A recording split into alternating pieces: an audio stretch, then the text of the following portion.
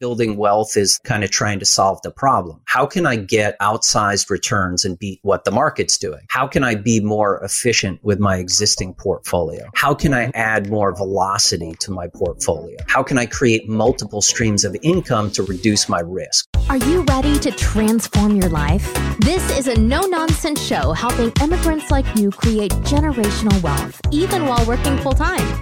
Get ready to take notes. Here's your host, Saket Jain.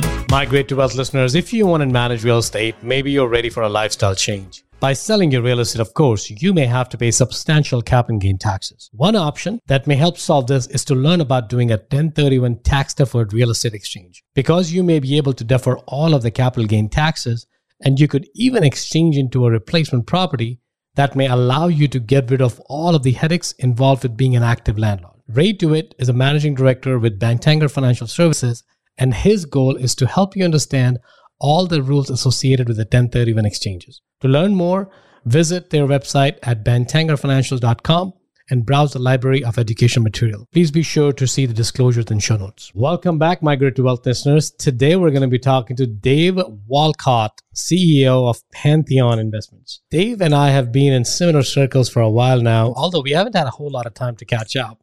So we're just catching up offline. Our interests are pretty well aligned. His story is going to be amazing. I think the way I want to think about his story, for you to give a lens of how to think about this discussion, what to extract from it, is really going to be around somebody who has transitioned. He's also a fellow techie. So he comes from the tech world. So I always have a soft spot for anyone who's from that world.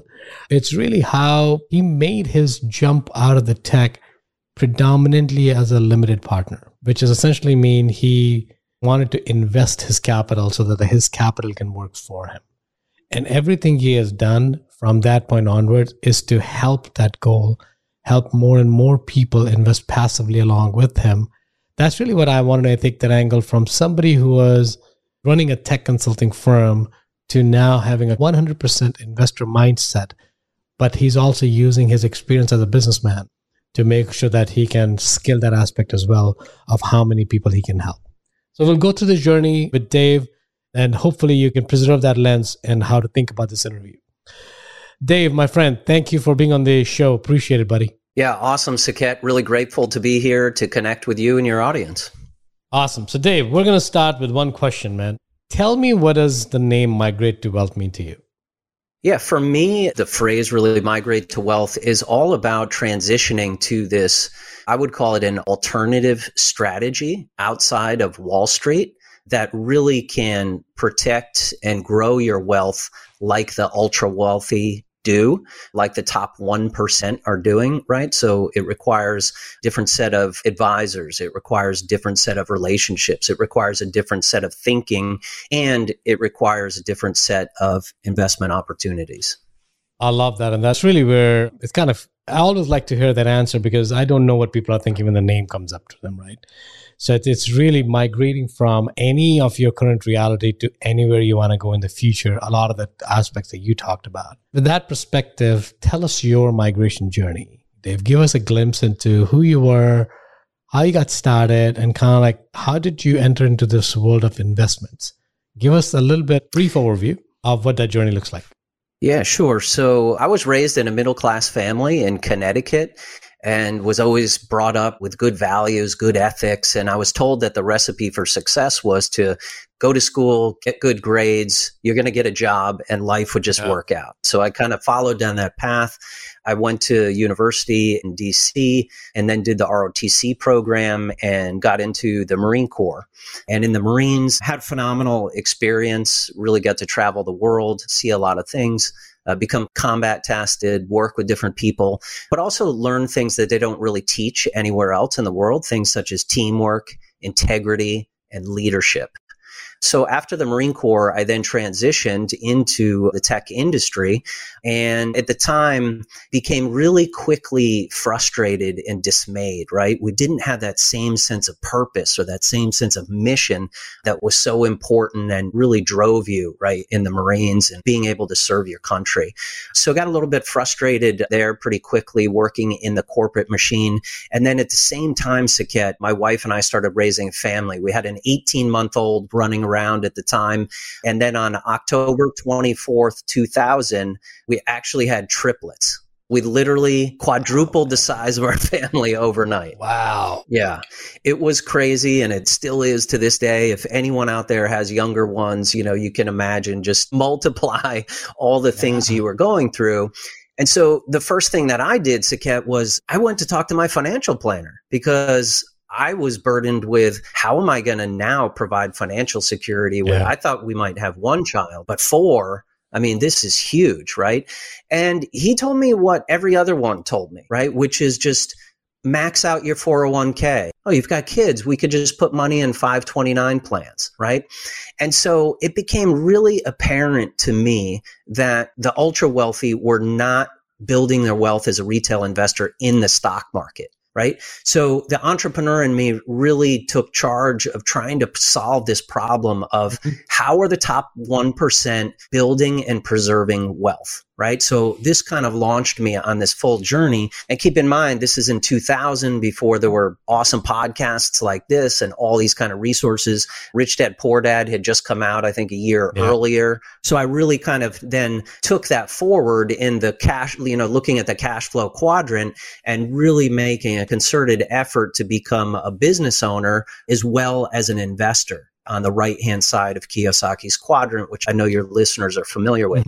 So fast forward 20 years. From then, I had actually invested in all kinds of asset classes, everything from oil and gas to retail to raw land to single family to multifamily. I also, as a business owner, learned a lot about scaling a business. I learned a lot about taxes, right? And learned a lot about mindset as well. So you fast forward today, and really the encapsulation of all those learnings and that journey is in my book called The Holistic Wealth Strategy, which is a 5-phased approach to really building legacy wealth and creating unlimited freedom in your life. I want to go back. I don't want to miss that point about what are those 5 phases of wealth? And then we'll go back to your story. Yeah, so the 5 phases summarize really quickly, right? Like there's some in-depth parts. So the first is that the entire strategy is underpinned by creating a vision for yourself. Sadly, most people just don't have enough time, spend enough time with their families creating a vision. And if you don't have a target, you're going to miss every time. So creating a crystal clear vision statement for yourself and your family is super important. That's the key underlying point. And then when you move into phase 1, it's actually all about mindset. You want to be able to have a mindset that you get rid of some of those limiting beliefs that you have. You think with an abundance mindset. You're creating goals and habits to support your vision, right? You're surrounding yourself with people that are going to take you to the next level, versus the opposite. So having a mindset is really key. The second phase we move into is actually increasing your IQ. And we have a little formula, Saket, which is your net worth is equal your financial IQ plus your mindset IQ, plus your relationship capital, plus your physical capital, right? So when you can put all of those dimensions into place, it's amazing how much you can really, truly accelerate your wealth. So we talk about increasing our IQ in phase 2. In phase 3, it's all about building an infrastructure to grow your wealth, mitigate your taxes, right? Because taxes are absolutely your biggest wealth destroyer that are out there. We also are proponents of the infinite banking concept, where you can warehouse your capital and create more velocity with your existing portfolio. And then also, it's all about preserving your wealth, right? Because you don't want to lose it, what you've worked so hard for. So what type of asset protection strategies and things do you have in place?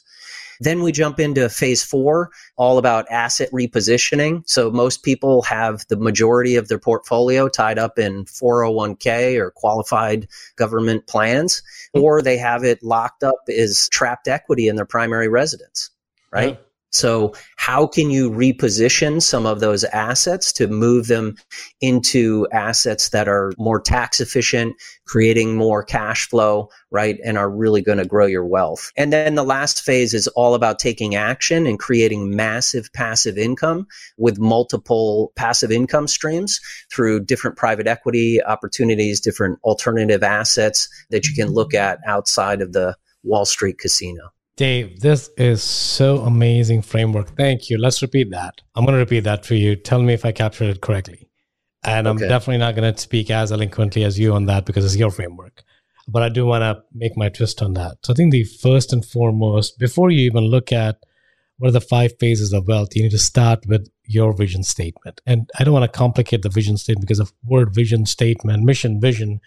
I know companies are paying millions of dollars to consultants to help them draft it. It doesn't have to be that complicated, right? Is what do you want your life to be? What do you and your spouse, if you have one, or what do you and your family, where do you see your life to be in the next 20, 30, 40 years? Pick a time frame, doesn't matter. All of this is fluid to begin with, right? So you come back and revisit if you think that your vision was incorrect. You can come back and revisit it. A lot of these things are changeable. Don't get caught up on I need to hire a consultant to help you define the mission vision. Trust me, I've done for corporates mission vision statements a lot, and I've spent a lot of money on consultants. You don't need to do that. Yeah. That's not the goal for that. Once you have the vision clarity of where you want to go, that's when it all starts. I think you need to make sure to get to where I want to get to from where you are today. The first thing you need to figure out is who do I need to become in my head? Not physically. We're not saying what friends you want to have, nothing. We're taking simple changes. What in my mind is not serving me well today for that goal? You're not passing judgment, and I'm being very careful in picking those words. You're not saying you suck and you need to be a different person. That's not the goal. The goal is today, the network that I have is potentially not going to get me to the vision I need to have. So I need to expand my network, not change my network. Different terminologies. If you start something with a negativity, especially in the mindset, it's going to take you down a drain of the world sucks, you suck, and you have to reinvent yourself. We're trying to make some baby steps, right? Get your mindset in alignment. And the next thing is really around, I need to increase my IQ from wherever I am today to the next level. And I love your IQ definition. It's not just about your financial IQ, but it's a combination of multiple different, including your physical health, your mental health, your relationship health, and your financial health. You need to make sure your IQ is getting there, what needs to be to make you a wealthy person, which is very holistic, which I love, because wealth is not just about money. It's about everything else around you. So if you have the IQ, now you want to set up the infrastructure to get you to point B, from A to B. And it's kind of like laying a road, right? Laying a road is one thing. Would you go by a train? Would you go by a ship? Would you go by a car? Would you go by a bike? All of those questions, you have to first figuring out the infrastructure of how are you going to put it all together, including your taxes, including your asset protection, including all different elements that you need to build. And we were talking about infinite banking, and I would encourage you to go back to listeners to go back to some of the previous shows. Go to migrate2wealth.com episodes. You'll be able to search for infinite banking, be your own bank concept. So you'll get more details on that. Then we're talking about, okay, I got all this stuff ready. I don't have the money, right? But Dave and Saket, I need to get the money. We're not saying you need to get the money. We need to figure out is, what do you have today, including your primary home, including your 401k, including your IRAs?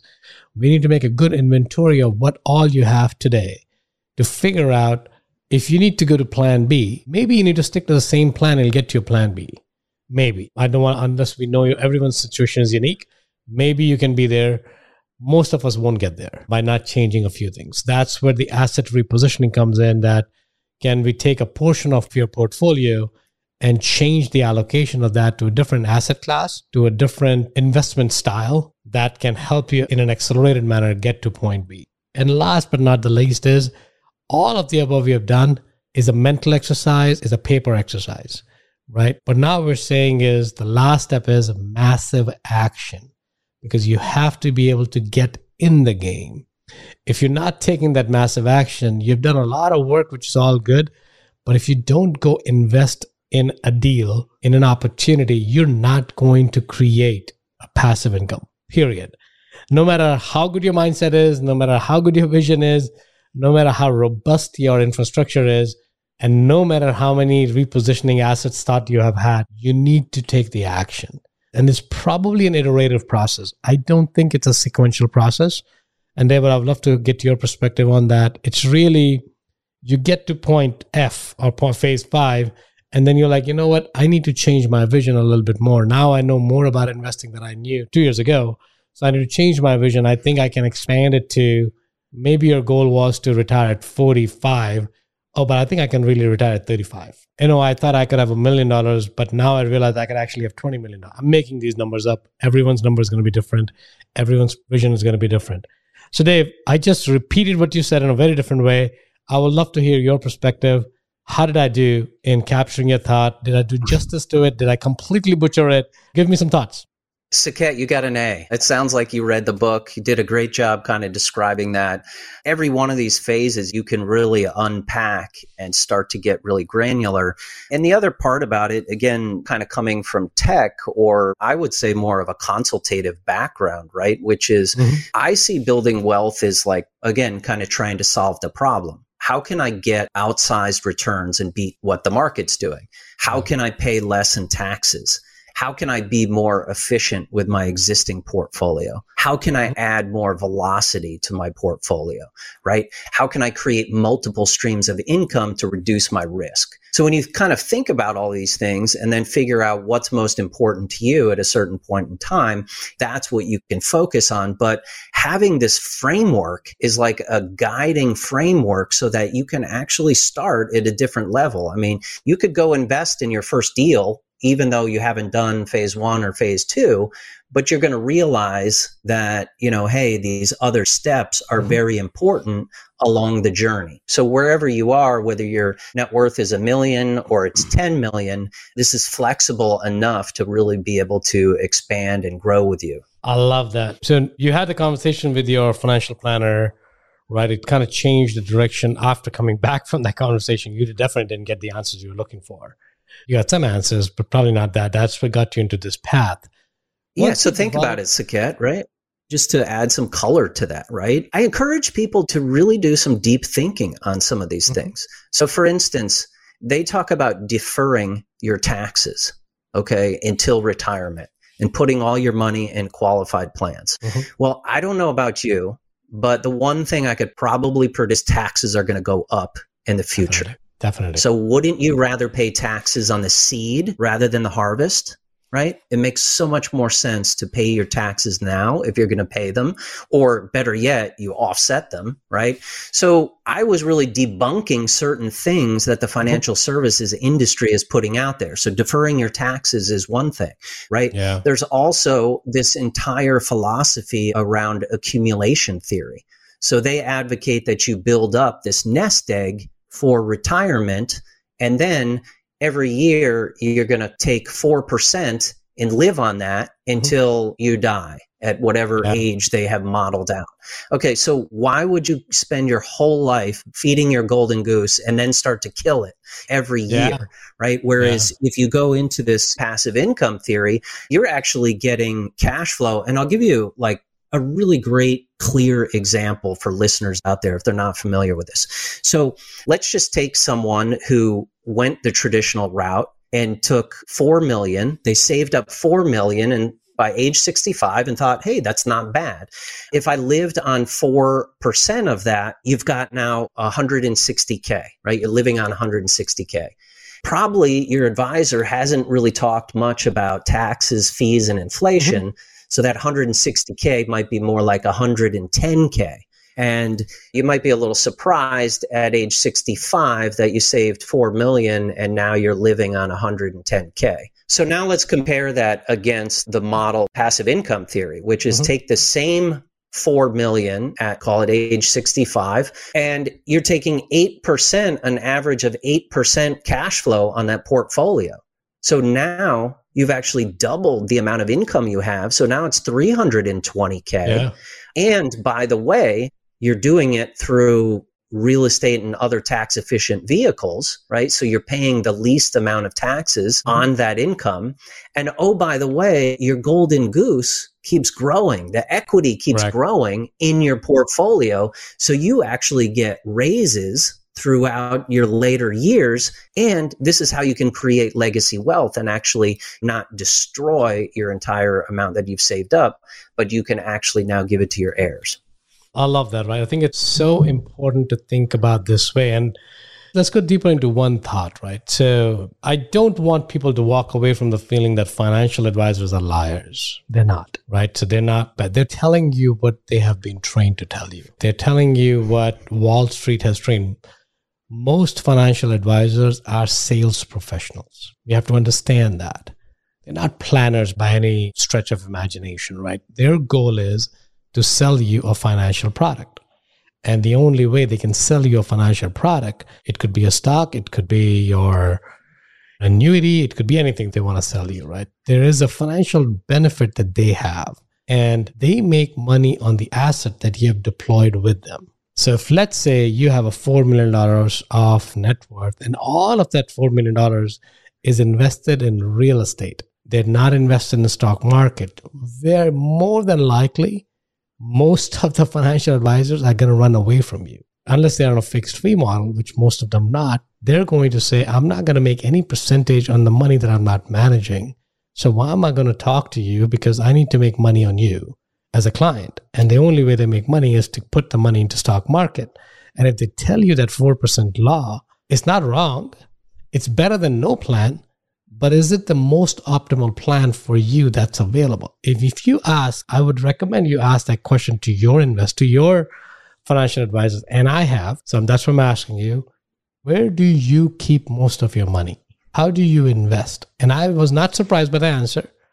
The answer that one of my advisors gave me is, I buy commercial properties. I'm like, so why am I putting my money with you? Let's make his name is John. I'm like, John, why am I giving you my money? Why I can't just buy commercial properties for me and you can help me buy it? He's like, well, you know what? Not everyone can buy commercial property, so it's not a solution for everyone. Until we talked about that, you don't even ask me, do you want to do that? You just assumed I don't have the capability. Although my entire portfolio, 80 to 90% of my portfolio is real estate heavy.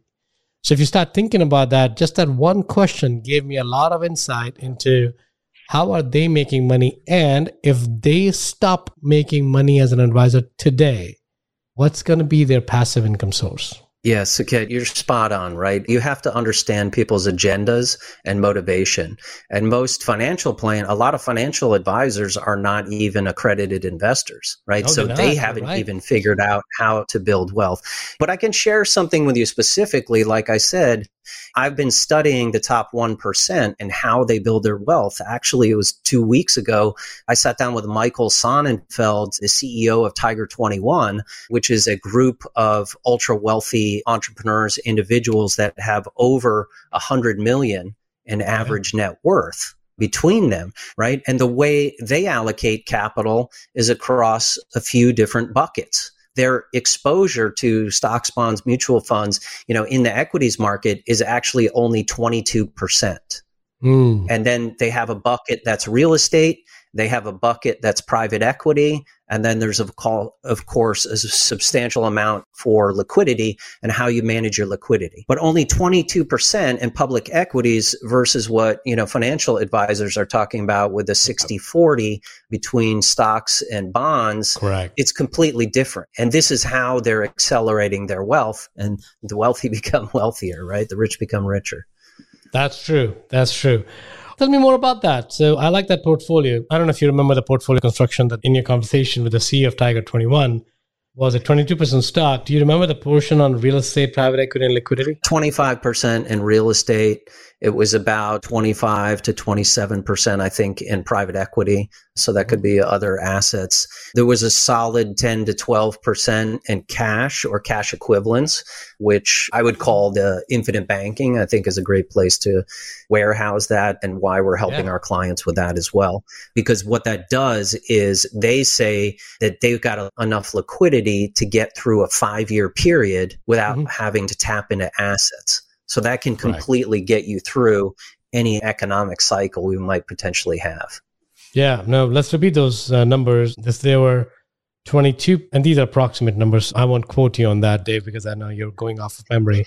So 22% stocks, about 25% real estate, close to 25% private equity, and the remaining 10 to 12% in liquidity. There's some numbers. There's a few other things like, I think cryptocurrency, 1 to 3%, there's commodities, and a few other things that make that up. The main point is that there's, 3 key buckets of where they're investing. When you talk to financial advisors, they're not talking about it in that structure. But let's think about it differently, though. They're not talking to people like you and I. If we walk into Fidelity Investments and ask them give us financial advice, but if your net worth is a certain amount, which is $1 million usually, you'll get access to private placements, which is essentially private equity. There is a difference between how they are proposing you to look at your wealth versus not. And why this $1 million is such an arbitrary number, right? You don't need to get there. There's a different way of looking at it. And if that's how the wealthy is making the wealth, why would you not start to reshape it? It's probably more than $1 million. I think it's like $5 million. I don't think it's $1 million. I don't remember the cutoff. But they're now asking you to start looking at private equity and stuff like that. And you have a private wealth advisor. It's 5 million. And the other thing about that, right, is once you start to understand the industry and everything, when you're purchasing, even though you want to invest in real estate and you go through a private placement through a larger institution, half of your profits in the return profile are eaten up by the infrastructure costs of that firm versus when you're doing some of these private syndications, right? That's why the returns look so compelling, is because you're investing directly in Main Street and you've cut out Wall Street. Yeah. And that's a very important point, right? So we're not saying all syndications all private placements are not created equally, right? So you have to look deeper into it. If it's coming from someone like a Dave or Saket, of course, by design, the overhead is going to be lesser than if it's coming from a major financial institution, because they have more employees, they have more technology, they have more stuff to cover the cost. So their overhead is going to be higher. So it's going to take a dip into whatever profits you're making. The thing you have to ask is coming from Fidelity less risk than somewhere else? Probably not. I don't know what their due diligence process is. But can you ask the questions from the direct sponsor of the deal, lead sponsor of the deal? No, you can't. You're going to be working through Fidelity or Schwab, or I'm making Fidelity as an example. So now you're going to start looking at, can I get access to private placements outside of these institutions, at least as a comparison? If not, I would never say go invest in this syndicator you've never met or don't have a relationship with. I'm the first to say don't do that. But how do you find those investors? How do you find those syndicators? So Dave, why don't you tell me? I have my own perspective on that. If somebody's starting out and they want to explore the world of private syndications, where can they find them? So great question, Saket. And frankly, this is one of the reasons that I created Pantheon, right? Because it can become a full-time job trying to find deals, good operators, being able to vet them and to do due diligence. So what we do as part of our business model is we're constantly at, conferences in different communities, certain mastermind groups, family offices, ultra high net worth kind of circles that we're creating long-term relationships with. And I can tell you, our first step is all around alignment with values. Do we have the same values with a particular sponsor? Because if we don't have the same values, doesn't matter how good the deal is, we're not going to be able to work together because we're in this for the long term. So understanding those values, then taking a look at the track record and the niche that people are in before you get into all of the specifics, right? Because you want to invest in the jockey rather than the horse. Completely. And I would encourage that, right? People like Dave, myself, others, I would encourage you to start talking to us about your investment goals, start talking to us about what deals we have, what opportunities we have, because the only way to learn and dissect an opportunity is to look at them. No one's forcing your hand, no one's twisting your hand to go make your first investment or 10th investment in any deal. But if you don't look at them, you won't even know how to evaluate them. And the world's changing fast, right? From the last few years today, the interest rates have changed. It's going up. The capital markets are in turmoil. So what the strategy that worked 2 years ago is not going to work today. So something else is going to work. And you have to be plugged into that world. You have to make sure you're speaking with mentors. You're speaking with folks who are actively doing deals so that they can tell you what's working today. Their perspective doesn't mean it's the right perspective, but it's their perspective. And you should be talking to people like us to make sure that you have the right information at your hand to make a decision whenever you're ready. But you have to go seek that opportunity to at least be ready. You and I can talk at this. And I think both of us are super passionate about these topics. And I think both of us can probably talk at hours and back and forth. And I love this conversation, but I want to be respectful for your time here, Dave. So last few questions, right? So one is, what are the top 3 things an investor should look in a syndicator and in a private placement before they even evaluate to see if it's worth their time? Yeah. So the first thing, as I pointed out, would be values. Do you have alignment in values? This is how a lot of family offices are actually connecting, right? So looking at that from a value standpoint, do you have the right ethics, right? And that takes time, right, to build those relationships and understand what people are really made of. The second one I would probably say is the track record. What type of track record does the sponsor have? How many assets under management do they have? How many successful exits have they had? Especially right now, how many cycles has the operator been through? A lot of people are new coming into this space and have not actually witnessed different economic cycles. I've been through 2000. I've been through 2008. So you see the world a little bit differently. So I think those are some really important ones. And then the third one, I would say, is what is the niche? Is there some type of competitive differentiation that a sponsor might have, whether it could be the market? They're in Nashville, Tennessee, and they know that market inside and out. They have relationships. All of their projections, their assumptions are spot on because they've been operating there and they've done 20 deals in that market. Things like that. What is that niche or real competitive differentiation they might have? Awesome. Dave, with that note, man, thank you again for sharing a lot of the insights. We're coming towards the end of our interview, so we're going to ask those 2 final questions. The first question is, looking back at such a great life, you've done a lot of different things, you've had a lot of downs, hopefully more ups and downs. If you look back at your life and you go back to your 20-year-old self, what's one insight you'll share with that person to make their path, their migration in life more intentional? Well, outside of reading my book on the holistic wealth strategy, right, and getting some clarity on that, the biggest piece of that, I would say, is understanding that you are your greatest asset. Right. So we're all investing and looking at different deals and what's the ROI on this? What's the ROI on that? But anytime I've invested in my health, my education, my relationships, I've gotten a 10x, sometimes a 100x return on that investment. So you are your greatest asset and know that and invest in that. Love that. Last question, buddy. Where do you feel humanity as a whole should migrate towards in the next few decades? Yeah, such a big question, Saket. And from my experience, and look, I'm 53 now, so I've seen a lot of different things. Like I said, I've been in combat. I've been to over 40 countries. I've built several businesses and things like that. And really, in my book, I wanted to really kind of articulate this journey. And if you think back towards that Maslow's hierarchy of needs, right? Where at the base level, people are looking for food, shelter, and water. And we're trying to achieve like this financial security there. So trying to achieve that financial security. But once you actually have that financial security, let's say you've created enough passive income in your life versus going towards that accumulation theory, you can really start to evolve. And I believe that it's this journey of self-actualization that gets you to being in a flow state, creating freedom in your life, starting to serve other people, and knowing that that's actually the biggest impact that you can make in creating impact for others. This business for me is all about a passion project. How many people can I help to learn about these different strategies so that they can improve their lives? And so when I think about humanity or the impact that we're trying to make and where humanity should go, I think the more evolved people can become on this self-actualization journey.